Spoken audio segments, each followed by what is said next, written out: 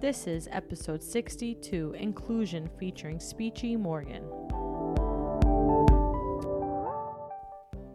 And we're back with another episode of SLP's Wine and Cheese. I'm Deb. And I'm Maria. And this is our podcast. For the realistic SLP. Who's thirsty? Very thirsty. What are we drinking, you might ask? A $32 bottle of wine? 48. 48? Yeah. What? We went from an $9. Let me taste this. We went from a $9 carton of wine Yes. to a bottle of a 2016, the Grenacheista. The Grenacheista. It's a 2016 Grenache Noir from Dry Creek Valley. It is very fancy. I am very pleased. I feel like we're moving on up. It has a full mouth feel. Well, that's what vintage and expensive taste will give you, Deb.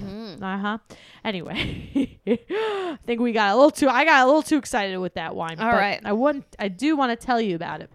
Okay. This wine was gifted to us by this company. So thank you very much for this wine. Someone fighting for the cause of the Grenache grape. Oh, we had this. Oh, this is just the red version. This is the red version. This Okay. is the Noir. It's a 2016. The grapes come from California, and it's their first vintage from this legend of a vineyard in the far northern reaches of Mendocino County. It's just 12 miles from the Pacific at 2,400 feet in elevation. It's a cooler site. So do you taste the cranberry mixed with forest floor and bramble burst from the glass? I think I definitely taste forest floor. Yeah, and you're going to keep drinking that. And then it has this hard cherry candy and a ripe red raspberry. It's got all those, sometimes you read those flavors and I'm like, what is she talking about? Like, I don't taste cotton candy. This is like a forest and a cherry. Yes. That's what this tastes like. Forest cherry. It's fermented 100% whole cluster and aged for 2 years in once used French oak barrels, which give it just a touch of oak. And bottled unfined and unfiltered to preserve freshness and laser-like focus. I didn't even drink this wine yet. I want to bottoms up. Are you all right? I am smelling it here. I mean, I think this is strong. I took like 4 sips, but I think you're supposed to take one and have long breaks. Because it is a very full-bodied. I like it. It's a full palette of experiences. Wow. It's very. You can taste all of like the not floral, Oak. but I think oak and also like the oak. plants. I feel like The plants. it tastes like a forest. I Does never taste tasted like a forest, but I think this is what it would taste like. Yeah. James Suckling, I don't know who he is, but who said it definitely is full body with chewy tannins and plenty of soft, sweet fruit. Blueberry crumble and a touch of candied character are the main attractions on the nose. And then we have some brie cheese with it. Yes. And it was good. I mean, we needed a little bit more of a smoother cheese with this very intense wine. Full-bodied wine. I like it. But it's good. I vote drink it. Definitely drink it, but like when you drink it, you gotta like look cool when you drink it. Like you can't be like, like, you gotta like own it. When you drink this kind of wine with this dark color and this intense smell with this oak and this this is not for like trying to get drunk. This is like sitting and sipping casually by the fireplace. Yeah, like here's a drink that tastes so intense you can't chug it. Yeah. Like a whiskey equivalent of wine. Yeah. So drink it. Just slows you down. Slow it down. And that's what you need to do. You need to slow it down. Right. Slow it all down. Based off our stress management episode, right? Yeah, we wanted everyone to chill out. Now we want everyone to slow down. Yeah. Is anyone going to get anything done if they keep listening to us? I think so. I think half as fast is twice as successful. Nice. You have mentioned that before. All right. So check, drink the wine. So let's get right into it. We get a lot of questions on social media and email. In case you don't know our email, we have one. It's called SLP's Wine and Cheese Yes. at gmail.com. So if you don't have Instagram, you could feel free to shoot us an email. So Please, we love them. we do. And we want to make sure that we get to all of our listeners. And a lot of times we, or Deb will do it. I'll do it too occasionally. Ask the questions on Instagram, and you only have the 24 hours, on the story. So if we don't get to them, we're sorry. So Right. that's why we have this segment. So take Right. it away, Deb. Okay. So we'll do every other one. We're not both going to answer every question because that would take long. Right. But then also I want to mention that stay tuned to after this Q&A. We have a very wonderful interview with Speechy Morgan. Not only is she so useful in terms of the information that she's talking about, she's amazing to listen to because she has an Australian accent. Yes, she does. Yes, so stay tuned for that. And my first question is, do you use phonetics in our career? If so, how do you use it? Of course. In the Goldman Fristo, and in terms of prompt, when I'm looking at vowels and different phonemes, I'm usually transcribing or just like jotting things down, like what phonemes I'm going to work out, and I write them in phonetics. So I feel like this person is asking because they're in phonetics class and they're mad and they're like, do I even need this? It's like what you asked yourself when you took like algebra. Right. You do need it. Just, teach yourself the new language. Phonetics is a whole new language, and just try your best. Yeah, I like phonetics. I don't use it, though, really that much. I use it. I don't know, because I'm always like, wait, what is it? I'm always like having to look it up again. I don't know it fluently like that. The question that I will answer is, do you want me to ask it to you? Or No, because you don't know in what order I'm going. It's fine. All right. Did you always want to be an SLP? And my answer is no. I always wanted to be a rock star, and SLP was just a more tangible career choice. Maria. Yeah. What do you know about covert stuttering? Have you ever seen this in younger clients? Covert stuttering? Well, that would mean I would have to look up the word covert to begin covert with. Means that they're stuttering, but like they're trying to hide their stutter based on like they're choosing different words. They're using circumlocution. Yeah, like circumlocutions. Yeah, of course. I've definitely noticed that in a bit of the older clients because they're at this point where they know they're gonna stutter. They know like usually what sound or what words or when. Like typically they'll stutter on their name or they'll stutter on the word like butter. That's just a personal example I've experienced. So I try to catch that stutter. You can kind of tell over time, like when they go to say the word and then they probably have a prolongation or a block usually. And you're like, oh, wait. And then they say something else. And then I kind of like go back and I'm like, were you going to say something else? And they do say yes. And then, eventually they'll say it. And a lot of times they'll stutter on it. And then I just guide them through it to like, I don't know if I should give it all away, but like inhaling, easy onset, light articulatory contact. Usually it's like a bilabial sound. So I'm like, relax your lips. And then we could do like a lip trill, like shake it out, just to relieve the tension there. And then just try it again. And then I'll give it to them for homework words. Nice. Yeah, I feel like that was a lot. I'm going to take a sip of wine after that. So the next question, long-term career plans. I know you said you don't want to be in schools forever. So this is a question that somebody wrote to me. And so if I were to say what my like dream long-term career plans would be. Put it out there. One, I want to open a preschool that has related services, and it's like all in-house, and we have multiple gyms and everyone gets every service, and it's just integrated in the schedule and the curriculum. There is no pushing in or pulling out. It's just what happens throughout the day according to the schedule. Are you looking to do that now? No. Okay.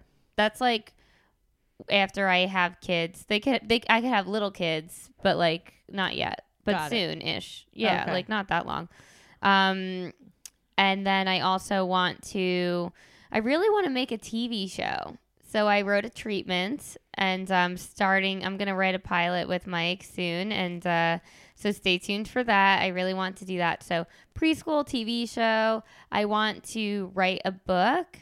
And yeah, like private practice stuff. But I guess I guess private practice before I own a preschool. But all those things, write a book, private practice, preschool, TV show. that stuff. Yeah. Nice. I might I was thinking I might homeschool my kids when I have them, but I don't know for sure. I might just own the school that they go to. Cool. Yeah. Nice. And Maria. I'm just thinking about my next vacation, you know. I'm like Japan all the way. Well, that's not your question. This well, is your I'm question. going to answer it anyway. You know what? I was like, there's a lot of long-term goals there. Yeah. You know?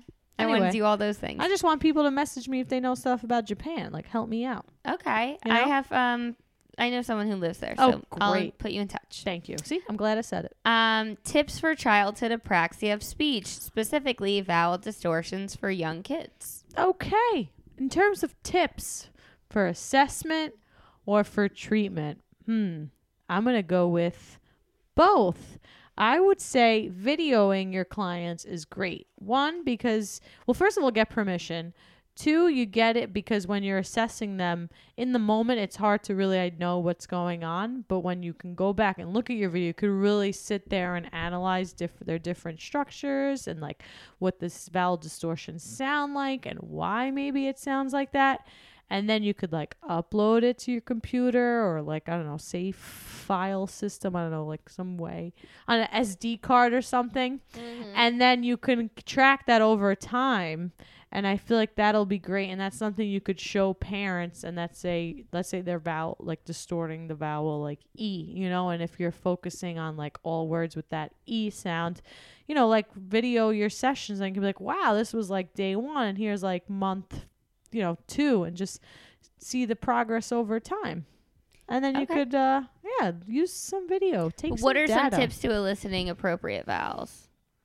I don't know. What do you mean eliciting appropriate vowels? Like saying the right vowel that they should be doing. Like sometimes I guess I don't really see it so much in terms of like expressive output, but like in literacy, like if somebody's trying to like read vowels, I feel like I's and E's and O's are always like confusing for kids verbally and decoding.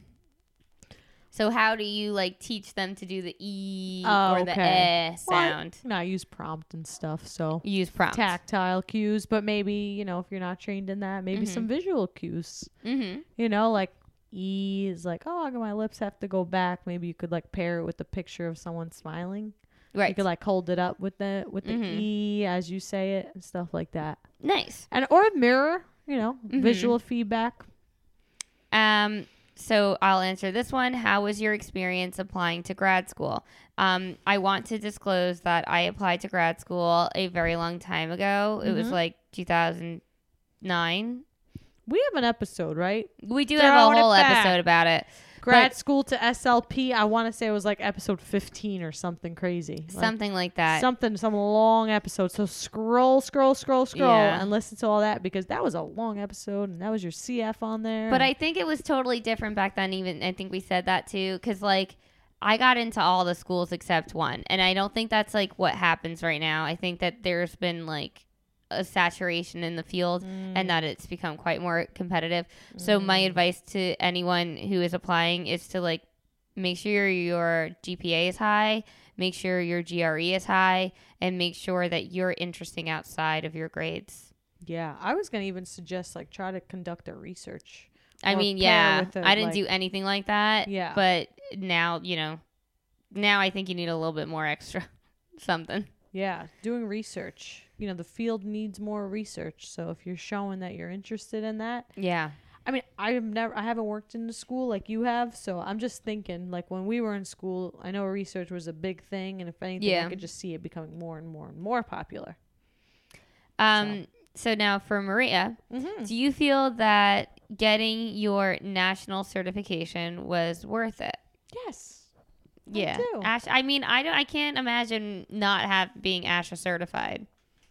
Yeah, I think it's important. I like going to ASHA and I like reading all their emails. I like getting the leader and I think it's important. I think, a lot of people are like, ASHA doesn't do anything. I think there's a lot of behind the scenes stuff that goes on. I think there's a lot of lobbying that goes on. And, I'm just, it's part of the field, It's you don't want to be going at it alone. Right. Exactly. I'm just going in order. And the next question is, how was schooling for you? Did you find it hard to get into grad school? So how was schooling for me? I felt like the content of school was much easier than the lifestyle that school required. I did not really feel like any class was too challenging. Maybe acoustics was a little bit hard. But Acoustics was like a whole new realm. I was like, what are you talking about? I was like, is this What are like we- a whole... What is this world we're living in that's called acoustics? Yeah. Yeah. I mean, like the workload, it's not difficult content. It's just like a lot of workload. It's a lot of time. It's a lot of energy. It's a lot of writing. But it wasn't anything that like I couldn't wrap my head around. Did you find it hard to get into grad school? No, I didn't, but it was a long time ago. Maria, do you work with kids with autism? Yes, I do. Okay. Deborah, what are the basic and essential things for a starter SLP at a school? We can both answer this if you'd like. I'm going to go number 1, SLP toolkit. Especially if you're starting, just get SLP toolkit. I don't know how much it costs right now. There's all different, like I've influenced almost everyone in my life to get it. And Elizabeth, the SLP I work with, she just got it and she found a promo that was like $5 for the first 2 months. And you can put your whole caseload in there. She and I have both been doing present level assessment on all of our students. So it's so funny to hear her like doing the prompts and then like me doing the prompts because I know what part of the test she's on. And it's just a great way to keep track of data. I also love all of like the baseline collection assessments within SLP Toolkit because you can just like do whatever you want in therapy the whole time. And then you're like, oh, I need some sort of % accuracy on WH questions and just pull it up, ask these questions, give a flag or a thumbs up whether or not they answered it right or wrong. And then it's in a computer. So then like you have a list over time of just like every assessment that you gave on every day. You go, then every time I have anything less than 80%, I go back and retest until I get to 80, like every month. And then I have bar graphs showing the progress. And then if somebody has a meeting and they're like, what have they been doing? You have graphs. Right. People No are one like, argues with graphs. No. Like people are It's like, this is the graph of all the wine I like. Here Yeah. it is. No one's going to argue. No, I'm kidding. But yeah, graphs So are if you good. can only get a couple things, I would say SLP Toolkit. I've also been using my Bajoran speech sound cues a lot. Bajoran. Bajoran? I don't Them. know. Yeah. And I use the Coffin Praxis cards a ton because they're just so huge and colorful with the white background. I think that white background's super important because it's just like isolating one picture. I use those a lot, and I create all of my own stuff. I make these like reading comprehension one-pagers that I've been using all month, and they're helpful. What about you, Maria? What would you tell a new SLP to get? Well, it really depends on what the setting is and the population, but I really like Boardmaker online or Boardmaker because everything's about visuals, and you know you could get these great books, but if your clients, especially if you're working with kids with autism, like I just said that I do, you have to adapt a lot of stuff, and you got to use visuals and you got to use pictured stories. So Boardmaker online, and you could put a lot of them on the smart board if you're working with the teacher, and there's like a lot of like pre-made lessons on there too, so you can get like ideas from other people who've created lessons, and you can make visual schedules, you can make calendars, you could just work on answering questions and like make your own questions, and you could even make social stories. So I just think it's great. Boardmaker I have online. to check it out. I've never used Boardmaker. Oh yeah, you should use it. I need somebody else who like loves it to be sitting in front of me so I could be like, let me see you do everything you do. So I like learn through watching, and I'll show you. yeah. The next one is similar. Any advice for the first day as a school CF making schedules, must have materials?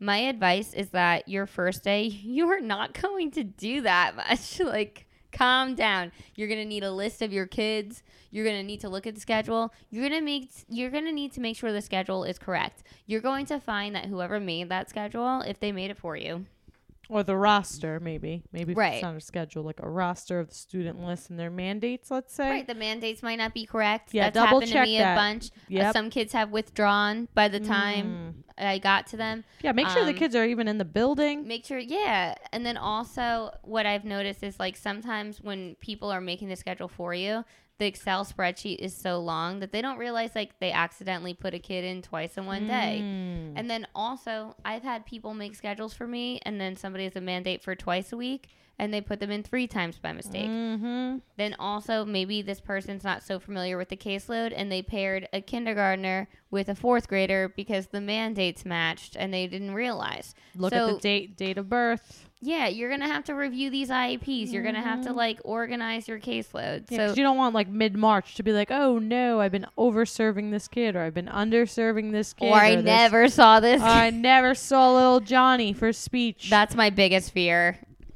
That's my biggest fear. Like anytime somebody emails me a strange name, I'm like, who is that? They've always been wrong so Panic far, mode. but panic ensues. Yeah. Maria, it's your turn now, I think, right? Okay, is this my last question? I think so. Is that what you're implying that you'd like it to be? Yes, I would like it to be. Okay. Any assessment advice? Oh, okay. Assessment advice. Definitely audio or video record it because there's just too much happening at once to jot it all down. Right. And don't undervalue, I guess, the parent questionnaire or teacher questionnaire. Really talk to the parent there. They have research has shown that they are pretty valid with their responses. Right. No one knows that their kid better than the parent. Yeah. Yeah. So really, and just listen to what they're saying.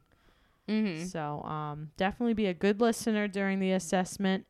And that applies for when you're taking a spontaneous language sample. If you're able to do that, really listen and less of the direct question, more indirect. Oh, and start with the language sample / establish rapport. Get them comfortable to like sitting down and like you and establishing that rapport, building that, and then before you like whip out like I don't know, a Goldman Fristo, and don't say we're taking a test.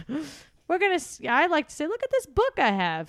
Oh, it's really? a book. I always say we're taking a test. So Because right there's now, test anxiety, and then the research has shown that if you know you're taking a test, you might do it your bad. your attitude or your behavior changes. So we're just looking at a book. Look at these pictures over here. I Help guess me I turn make the that pages. mistake. Yeah, I don't know if it's a always mistake, say, but I'm always like, we're going to take a test. That's all we're going to do. We're not doing anything fun. So That doesn't don't ask me if we're doing a game. We're not. We're taking a test. But if you do it all, you're going to get to spin this prize wheel without having to earn any points. Now, how about we look at my favorite book? That's what I say. I say it's my favorite book. Oh. Let's look at my favorite book, and then we'll get some time to get a sticker or reward. But I usually warm them up with something, even if it's like 2 minutes of something. That's good. While I don't you're do like, that. maybe filling out the top, and I just do something quick, like a puzzle or Play-Doh or coloring. And it's like, all right, we're going to get a chance to do this later, even if they like take it to class or Right, yeah. they take it and do it home later. I didn't say you were going to do it here later. You could take this. I just said later. I just said later. Yeah. Okay. You could have been a lawyer. Yeah. Or it's just like when I'm wrapping up or talking to the parent, talking to the teacher, and just wrapping it up. Fine. They get 2 more minutes to finish that activity. Uh-huh.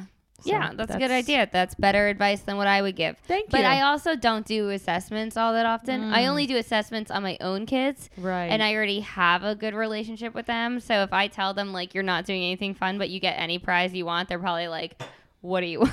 Like, Okay. I want that. It really depends on the setting, but I'm thinking like Yeah. outpatient or something like that. I Yeah. would let them warm up to you. They have to feel that warmth, and then they'll give you more relatable or realistic answers or responses. Mm-hmm. So, All right. So the last question on here, and Mm-hmm. then we are going to move on to our interview. How long did it take before you felt confident in your therapy and with work decisions in general? I mean, I don't think anyone is ever 1,000% confident in any of these things. Yeah. But what you can feel confident in is that all of your intentions are to help and that you're good at helping. And I know that I just want to help and that I'm pretty good at helping. And I think I come from a position where, like, I want to make it as easy and attainable for every person in front of me as possible. So I've never really felt insecure about providing therapy. But I will say when I was a CF, I got assigned to a preschool. I had 15 kids on that caseload, and I had no idea what to do. So I got 15 folders, and I just put their names on it. And then I just stuffed the folders with just a bunch of like sound letter things. And that was it. Just like similar to my coloring pages before I drew those coloring pages, I just found materials like that, like an A page, trace the A, color the things that's begin with A. And I just put a bunch of worksheets in there. And I told myself, like, I don't know what to expect. I will just only come prepared. And if I have something that the kid is good at, that's good for me to know. And if I have something that the kid is really struggling with, that's good for me to know. And if over time I find that this is not beneficial to this child, I just don't have to do it. Right. So, like, it doesn't matter. You don't have to, like, over commit to everything that you're doing. Just have things to do, learn from what you've done, and then make adjustments moving forward. But don't, like, put this weight on yourself thinking, like, you have to make an impact right away, or every decision that you make right away needs to be perfect, because it's not going to be. Right. It's not. You don't know this person. That was very egotistical of you to think that, like, you can, or you don't. You never met them. True. And also, you know, your therapy style will develop over time, and as you and the client get to know each other more, and they get to know your expectations in the session and just your style. So it's just like it takes time to evolve. You know, it's not going to be like a one shot. But to think that you're going to go in there in one shot is just a completely unrealistic expectation. I think maybe people put too much pressure on themselves. Get that off. Get that off. Get that off. You are a human. You are a one person. You are not a psychic. Right. You cannot know what you have not been told or taught yet. You have to go in and learn and assess. Feel free to, like, establish rapport too and write that in your session notes. That's what you can write. What's in this example of establishing rapport? Yeah. Period. So-and-so answered autobiographical questions. Nice. What's your name? Yeah. How old are you? What's your favorite color? And they provided semantically correct responses with 70% accuracy. Maybe like 3 times they answered wrong. You said, how are you? And they told you how old they are or something like that. You know, then that was wrong. 70%. Something, you know. That's a common one. Nothing great. Yeah. You know, I think that was a real rock star of you. Thank you. All your kids 15 folders on your first time. Because, I mean, you did want to be a rock star. I did. So, I mean, if Eric Raj has a nice and funky award, I would say Deb wins the Rockstar SLP Award. Yeah, I wonder if that's on the website slpawards.us. Yeah, there's also the most awesomest future SLP Award, or the most awesomest SLP most therapy materials in my car award. That could be me. Yeah, when you, like, turn and the cars start jingling There's away. noises at every turn. Yeah. Something's rolling, something's some sort of music is playing. Like Pop Goes the Weasel. Nice. I like this IEP Rockstar Award. All right. Maybe you're just Can rock I just be star. SLP Rockstar? You could be I'm that. going to have to email Eric that I need that kind of award. Yeah. So check out his website, and also you can Wait, get what's the website? slpawards.us. Okay, yeah. And you can get free shipping with the promo code Wine and Cheese, all caps. Yep. And now our interview with Speechy Morgan. Welcome back, everyone. Today I'm talking to Morgan Hurst, an Australian SLP. You can find her on Instagram at speechy.morgan. Welcome to the show. Hello. Thanks for having me. Of course. So before we get into everything, let's just get a little background from you. Where are you from? Where did you go to school? How did you decide to be an SLP? That kind of stuff. Yep. So I am from Melbourne, Australia. And I actually, when I was younger, I had, hold on. First I'll start with where I studied. So I went to Melbourne University, and I did a science degree. And then I studied at ACU, which is the Australian Catholic University, and I did speech there. So I've done I think it was about 7 years of studying, which was a lot. Right. And I got into speech because when I was younger, I actually had a stutter. So I myself needed therapy. Yeah. Wow. Oh, Yeah. So I had to do therapy for a while. Pardon? do you still stutter a bit? Yes. Okay. Yeah. So I would have a mild stutter at the moment. I think some speeches can pick it up, but I think people who aren't trained find it very difficult to pick that up.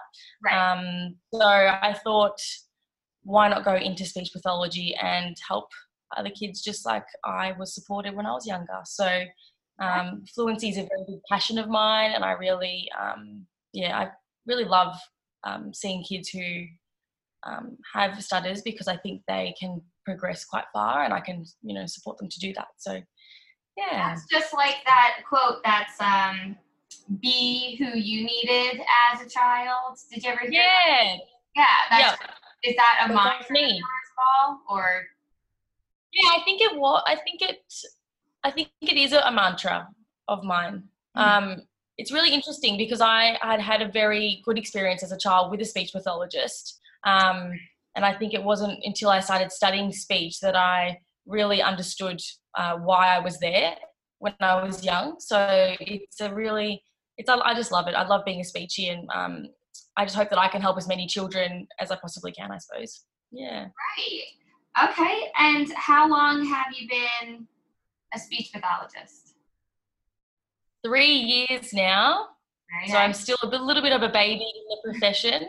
3 years. So I've worked in early intervention, and now I work in a school, and I also work in a private practice as well. So I still get to see my early intervention kids, but I work 4 days a week at a mainstream school.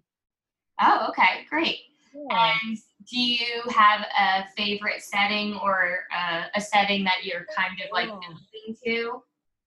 It's really tricky because I really like working in a school because I get to educate and teach lots of different people. So I have a larger reach in a school. Yeah. I think it'll be still similar to what you're doing. But in a private practice, I get that one-on-one therapy and a lot of group therapy. And I see quite quick change with our kids that I see. So I like the best of both worlds. I think I would be bored if I was in one or the other. I think I like the diversity of both roles. Yeah, that's how I feel too. I always feel as though I don't see myself working in one place for 10 years. I couldn't imagine that. But what I do like is having like one big main job and then having like little jobs around it, you know? Yeah. That's how I like it. So it's good. I think full-time in a private practice, I think I might go insane. It's just, it would be a lot in terms of the mental load, but I completely agree. I think having a big job and then having something where I can express myself creatively in a creative way it's good for me to have both. Yeah, for sure. It helps me like navigate my whole life. So I totally agree with that. And so in your school, what populations do you have? Are they what we consider general education? I work in gen ed. So we work, it's going to be tricky to try and navigate through the American Australian education system. Yes. But we have prep, so there are 5 to 6, all the way through. So ours is primary school, so prep to grade 6, so they're about 12. Oh, okay. So 12 to what is the youngest? So 5 to 12. 5 to 12. The range. Yeah. So that's a primary school, and then they move to a secondary school, but our school's only a primary school. Oh, okay. Is that different to you guys? Yes, I mean, that makes sense. It just sounds like elementary and middle for us. And actually, lots of places, elementary could be considered from kindergarten until 6th grade. Okay. Oh, wow. Okay, so that's what we do here. Right, but in my school, it's kindergarten to 4th grade, and then 5th through 8th is in middle school, and then high school, 9th through 12th. Yeah. Wow. That's So it's just interesting. like So you get to see kinder kids. Yeah. So you see kinder kids as well. Yes. Next year I won't. My new school is only first grade to fourth grade. But Okay. I have had kindergarten for a while and I really like them. But it's gonna be fine.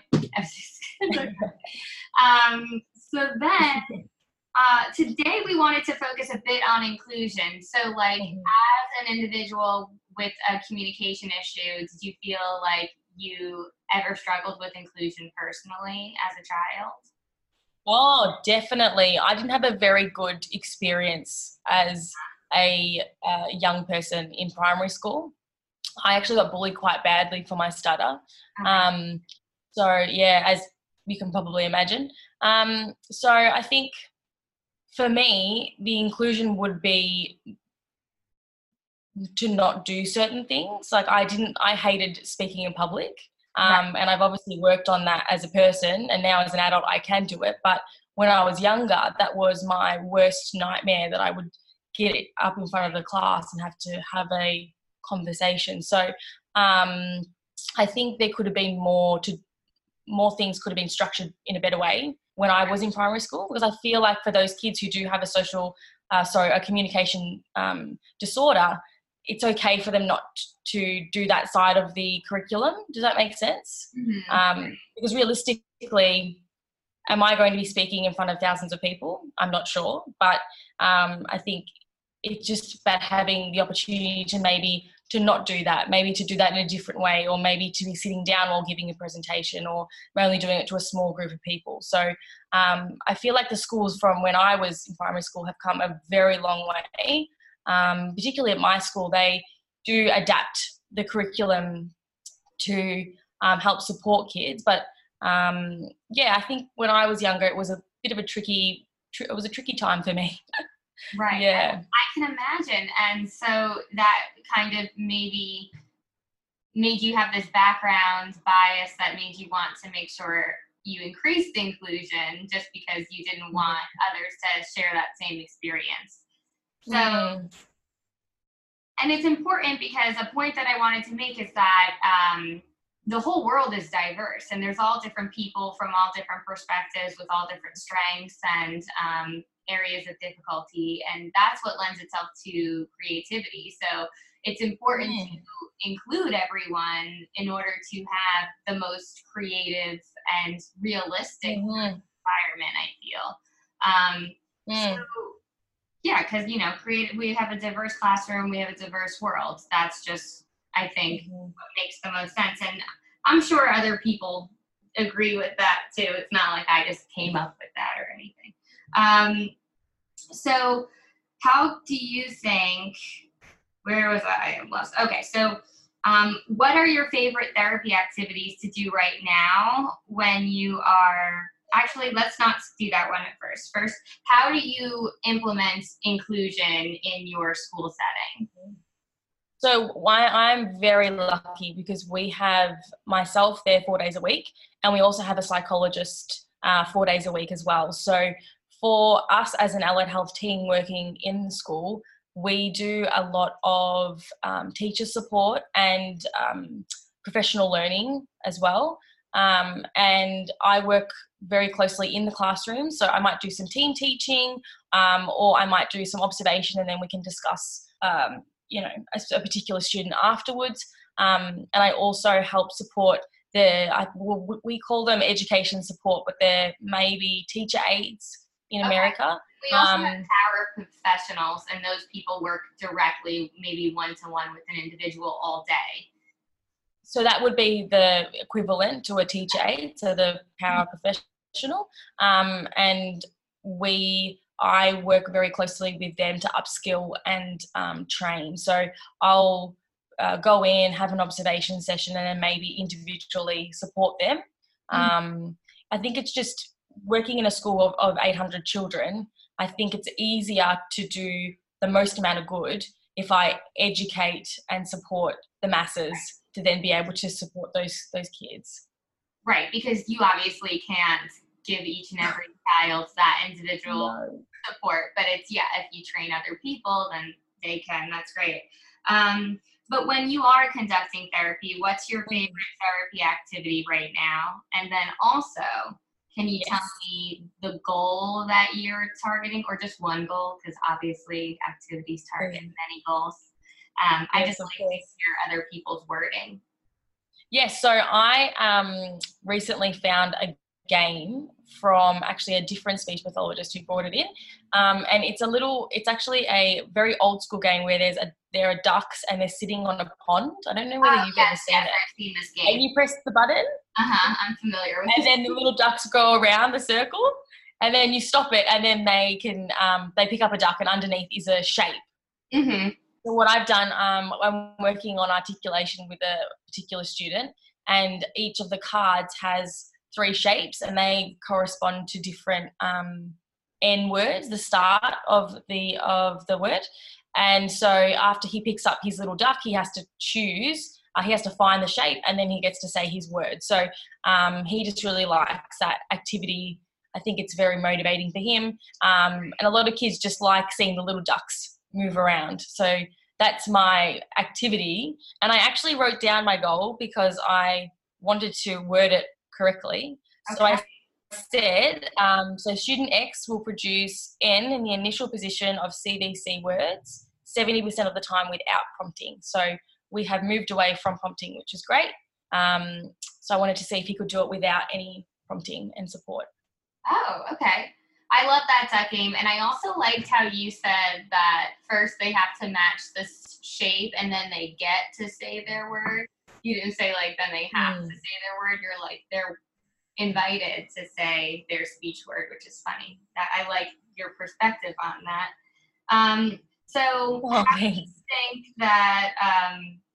how do you think other SLPs can work towards increasing inclusion in special education? Mm-hmm.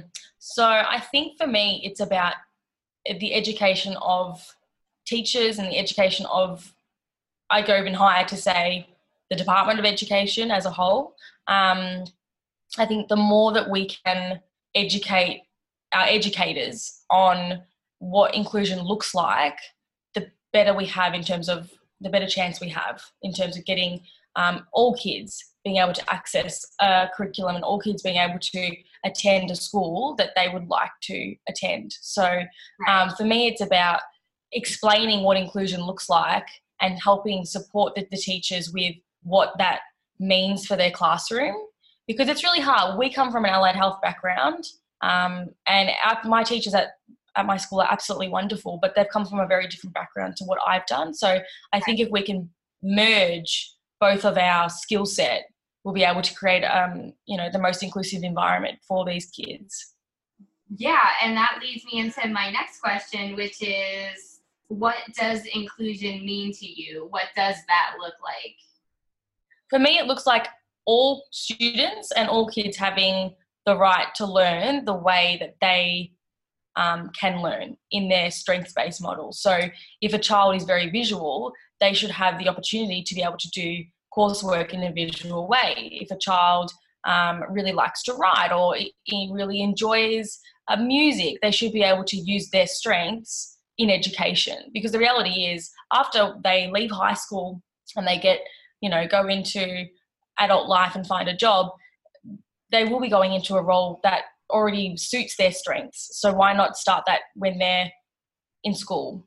Right. And you never want to be a part of that story of the successful person who had this awful teacher who didn't understand them and told them to sit when they wanted to stand, and got mad at them if they doodled on their paper and then they turned into a Picasso. So you don't want to be that person. No, definitely not. And that's it. I mean, for me, if a child is choosing to stand or requires a sit and move cushion, is that impacting on their learning? Probably not. So I think it's just about making those reasonable adjustments and understanding that the classroom isn't going to be a cut copy square classroom with every student doing the exact same thing, because the reality is every single student is different and every single student has their own different strengths and individual traits regardless of disability. So I feel like let's build on their strengths, and that's that's where that we will see them grow.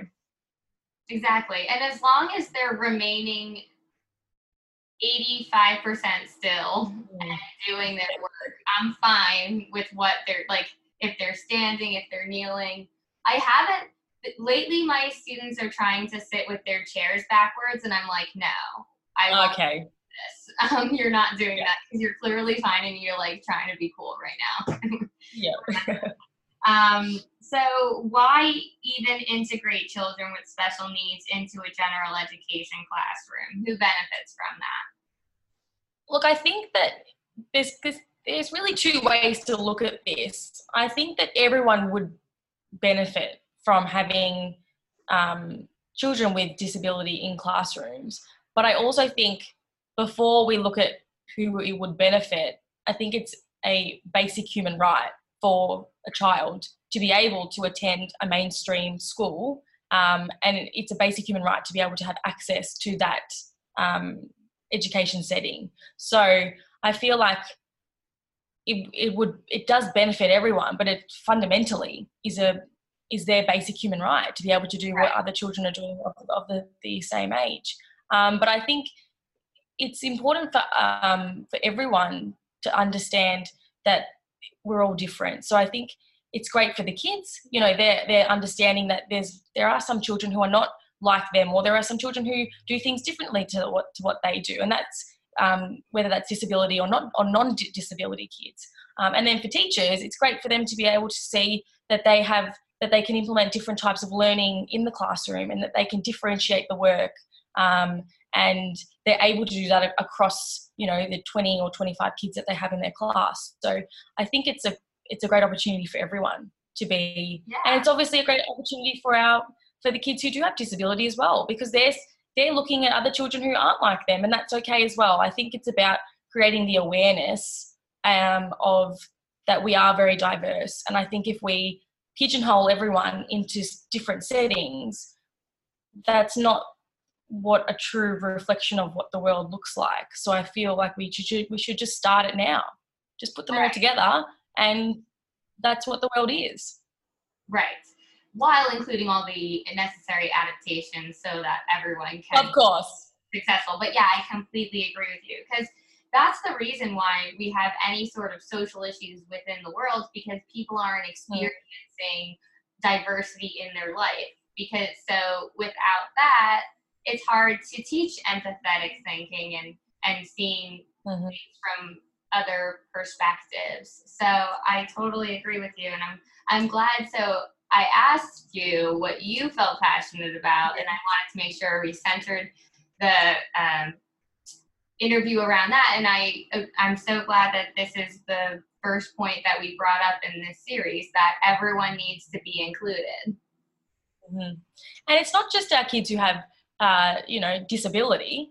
It's also kids who have English as a second language, or it's kids who just don't feel like they are confident within themselves. You know, I think it's about including every child, regardless of, you know, if there's a formal diagnosis, or, you know, if we're putting visuals into a classroom, that's going to benefit 90% of the children anyway. So I think it's just about, you know, adapting the classroom, but also, you know, focusing on that one child with your teacher aides as well. So for me, we could never go wrong with inclusion. Right. I also think it's important because there's this middle class of students that we don't help because they are still typically developing, but maybe they're not like finding that intrinsic motivation, or they're not engaged, so they're not as successful in school, but they test normally. So the reality of the situation is that all of these assistant things that we provide to individuals with disabilities to help them learn work for all types of developing people. Like, we all benefit from that biofeedback of a visual, and having some audio placed with visuals, like getting all the senses, like a multi-sensory approach. So if we saw that from the perspective of like, what do we need to help everyone, then even more people would benefit. Exactly right. We're on the exact same page, my friend. Yeah, we would have a better society. Because We I want to have a better society. every now and I need a visual, I need a timer, I need extra time. I need visuals. That's me. Visuals, and I need either I have to listen to music or I have to have dead silence. So we all learn differently, and I think one thing about teaching now, as opposed to when I was potentially at school, was that I think, particularly I can only speak from my school, but I think teachers are getting it. I think the differentiation of coursework, and I think having more external therapists come into the school as well is creating a shift. I think it will take a while, but I do think that we have made quite significant gains in a very short amount of time. Absolutely. So do you have an inspirational quote or mantra that you like to end our interview? I try to think about an inspirational quote. I don't really use them, but I thought I have a sentence that I always say to myself, and I feel like it's not very inspirational, but I just say it. So I thought I'd just share that because, I think my inspiration is really my passion for speech pathology as a whole. So I feel like, that's why I do what I do. And I don't think I have a sentence for that, but I think for me, when I go into a classroom or if I'm working with a student, I always think to myself, what is the functional impact of this? That's my constant sentence in my mind whenever I'm doing therapy or I'm doing an assessment or I'm doing classroom observation. I always think to myself, okay, this is what I can see, but what is the functional impact? Because I think if we can start there, it is going to be memorable, it's going to be motivational for the student, and it's going to create the largest amount of impact on them as well. That's amazing. I'm going to use this for myself moving forward. What is the functional impact of this? I'm going to ask myself that every speech therapy session. Thank you. Okay, that's our segment for this afternoon and this morning for you. This morning, I know. Thank you for having me. This is my first podcast, so hopefully I did well. Fingers crossed. Fantastic. Can you, before you leave, tell the audience where they can find you? Social media, contact, any type of information. Yep, so I'm on Instagram under Speechy Morgan, at speechy.morgan, and that's where you can find me. And I also have a website, so it's www.speechymorgan.com, and that's where I am, in Australia. Great, thank you. Thanks for doing this. Thanks so much. See you.